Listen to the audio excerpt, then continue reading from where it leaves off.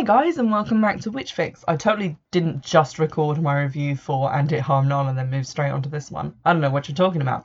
But yes, you've guessed it. In this episode we are talking about Circle of Three Book 14, The Challenge Box, the penultimate book in the Circle of Three series by Isabel Bird. Trying to amp it up and be excited because honestly I kind of struggled to get through this book. But that's maybe because I feel like the books are actually getting longer towards the end. This one is definitely at least a quarter of a centimetre longer than its predecessor, so I'm on to you, Isabel Bird, who isn't really called Isabel Bird. Anywho, the Challenge Box is a book that I don't think I was really looking forward to reading, to be honest, because I feel like the girls already have enough homilies in their life without having specific challenges that are aimed at making them learn and grow. But So as you've probably guessed from that statement, the book is about them facing their last challenge before they get considered for initiation into the Coven. So that's kind of a big deal as they're nearing the end of their year and a day of study, which is the period over which all the books are set. They each get given a challenge from a box, hence the title, and they have to work on it individually. So they can't collaborate as a group, they can't let each other know what their challenges are. Also, this book kind of mops up some issues from the previous book, and the main plot element is that Annie has been invited to go to New Orleans to meet her older sister, who you might remember she found out about and contacted in Written in the Stars, and met her adopted sister, and it was all great. So she's going to go stay with her in New Orleans, and Kate and Cooper are meant to be going with her as of the end of And It Harm None. However, because of Kate's trying to feed an entire pot of dirt to Sherry for tampering with her plant experiment, Kate has a failing grade in that project for science and is given a replacement project to do also with Sherry over the 3-week break that they have in school, and her parents find out about this and they tell her she can't go to New Orleans. So Cooper and Annie go off on vacation, and Kate has to stay at home and do a geology project with Sherry, which is about as interesting as a geology project would, I guess, normally be. Kate was also told in a previous book, I think it was Written in the Stars, that she could go through initiation. Her dad said, yeah, you can do it, but only if you talk to our priest about it first, which I think was his last-ditch effort to turn her off of Wicca. And this is the book in which that conversation finally happens, and in which Kate deals with some of her feelings towards Sherry and all of the drama that's happened over the past 13 books. So Kate's storyline was actually really interesting to read, and for once I found myself skipping over Cooper and Annie's sections and skim reading them just to get back to what Kate was doing, even though Cooper and Annie were in New Orleans and it was meant to be really interesting, and there was some stuff in there about voodoo and Marie Laveau, which is also quite interesting to read about, but their actual plots were not as interesting. So all three girls get a challenge, and Kate's challenge is to answer a question that has no answer. Annie's challenge is to give away the thing that is most valuable to her, and Cooper's challenge is to face her greatest fear. So they're all working on those throughout the book. And each girl kind of asks the goddess or the deities in general for help with their challenge in different ways. So Kate makes a little shrine on a hillside where she's gone hiking to the goddess to kind of reconnect with her pagan roots, or the pagan roots of the people who used to live on the land.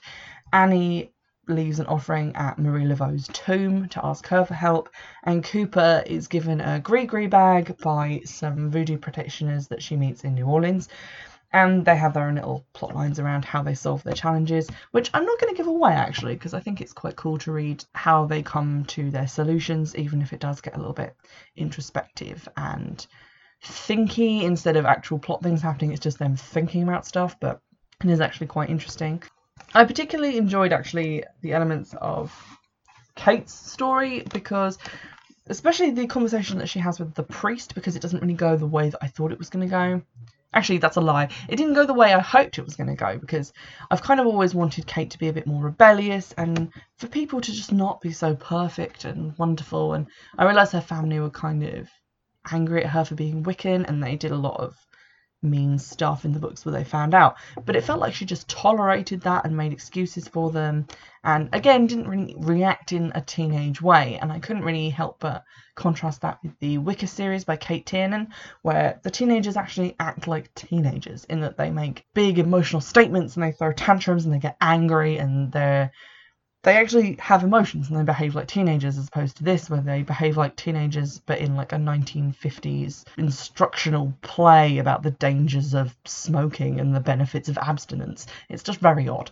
But brushing past that, she has this conversation with the priest, and he basically just tells her that you can't really control what it is you believe in, and that belief is such a subjective thing. You can't force someone to believe in Catholicism if they don't want to be a Catholic anymore, and that while he's sad to see her leaving the church, he's happy that she has a faith in which she can learn and grow, because that's what it's all about, and some various other things which are also quite interesting to read about. It's also the book where Kate kind of struggles with talking to her family about why she believes in Wicca. That's kind of her overarching plot, is to try and work out how to explain her beliefs to people, because people, including Sherry and her parents, seem to think that it's ridiculous, that she wants to become like a real witch and all this other stuff, and she's trying to work out, because she can explain the tenets of Wicca to them, she can explain what magic is and how you do it and all the like practical stuff that we learn as we go down the path of being witches, but the actual reason she believes in it and why it speaks to her and why she believes in her personal relationship with deity is really hard for her to quantify. And that's definitely something that I can relate to, and I found myself like hardcore relating to Kate in this whole book, because these are also things that I've struggled with and thought about. And specifically in her conversation with the priest, he says basically that there are two types of people. There are people who want to just believe in one thing and have it set down and say this is the thing that is true, and they'll just follow that. They want rules for living their life. And then there are people who question and who spend their whole lives questioning faith and belief and why they believe certain things and why they have to do certain things because of that belief and how they want to express their belief in things, and that is like obviously a harder path, but one that's worthwhile.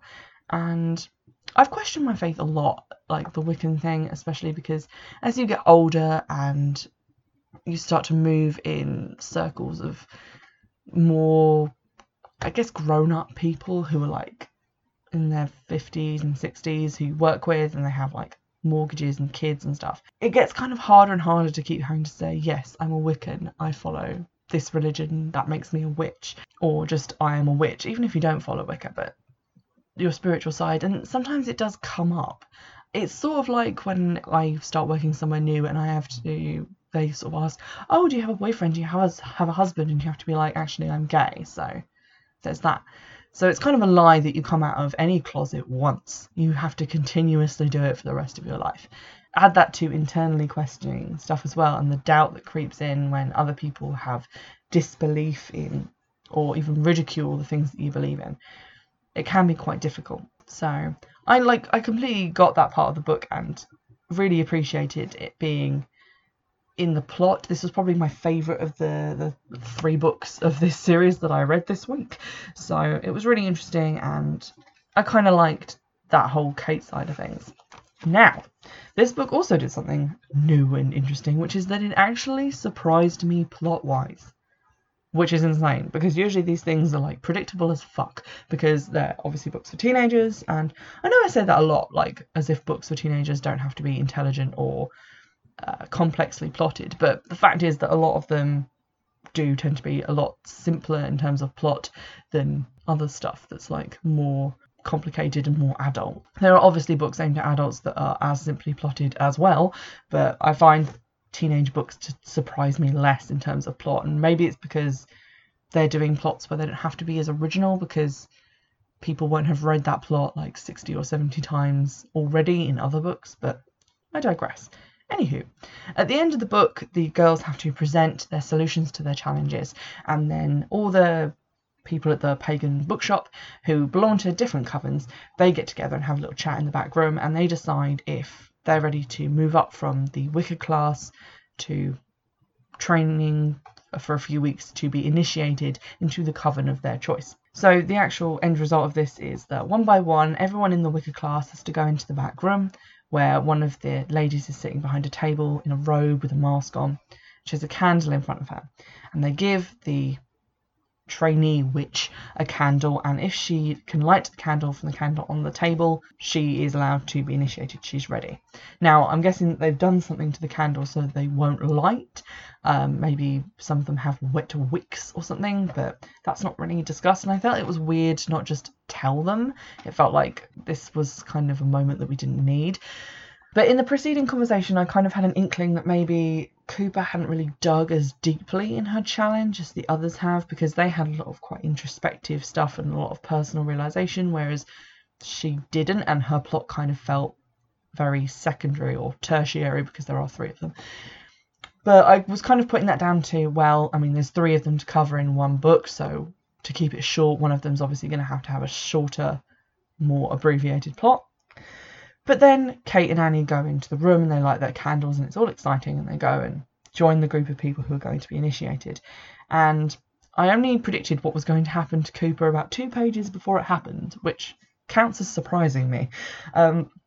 Cooper goes to light her candle, and of course it doesn't light. Cooper has not been chosen to be initiated, and the book ends with her freaking out and running out of the shop because she just can't believe it and she's just so upset, which was very exciting. I was excited, I was surprised, I was galled, because everything for these girls usually goes quite smoothly by the end of the book. You know, they all go to the Wicked class, they all get to keep training as witches, they all solve their challenges, they all have these experiences and stuff. So to have it end in that kind of cliffhangery way reminded me a bit of book 5, which is In the Dreaming, when Cooper decides after Midsummer that she doesn't want to be a witch anymore. So it reminded me of that, but at the same time it was also new and slightly different, which was exciting. Now, to be honest, I'm kind of done with reading you guys extracts of these books because, I mean, you already kind of know what the writing style is like. This is book 14, guys, and there wasn't really anything in this one that jumped out as me as something that I had to like read to you and like share, because I thought it was so interesting. The whole book itself is actually packed with ideas and kind of conversations with the self, which I think really tap into some of that latent witch problems. Not like the original ones where you're like just learning about magic and learning about the goddess and the god, so like the first few books in the series, but this reaches into some more advanced issues that you kind of run into going down the Wiccan path. So it's definitely worth a read, I think, just to have that, because a lot of book series or books about Wiccan people don't really get this far in terms of discussing these kinds of issues. So definitely recommend reading the challenge box. Unfortunately, that probably means you do have to read the preceding 13 books, but it's worth it, I think. Maybe they're just slowly destroying my brain and I've just lost the ability to contextualize, but I think it's worth it. Those of you who've been keeping score, we now only have 1 book left in the Circle of 3 series, which is Circle of 3 Initiation, book 15. And I've already started reading it because I'm just thrilled to be getting these off my to-read shelf and to make room for other things. But also because after reading the challenge box, I was super excited to get into what happens to Cooper next and what happens at their initiation and how will all these issues be tied up in one last book. So I'm excited. I hope you join me for that final review of the final book of the Circle of 3 series. So in the meantime, get in touch, let me know if you've started reading the series or decided not to because of some of my reviews, and get in touch on the usual way, which is Twitter @WitchFix or Gmail, which is witchfixpodcast@gmail.com. You can also donate to my Patreon, so check that out in the description box, and I'll see you in the next episode. Bye!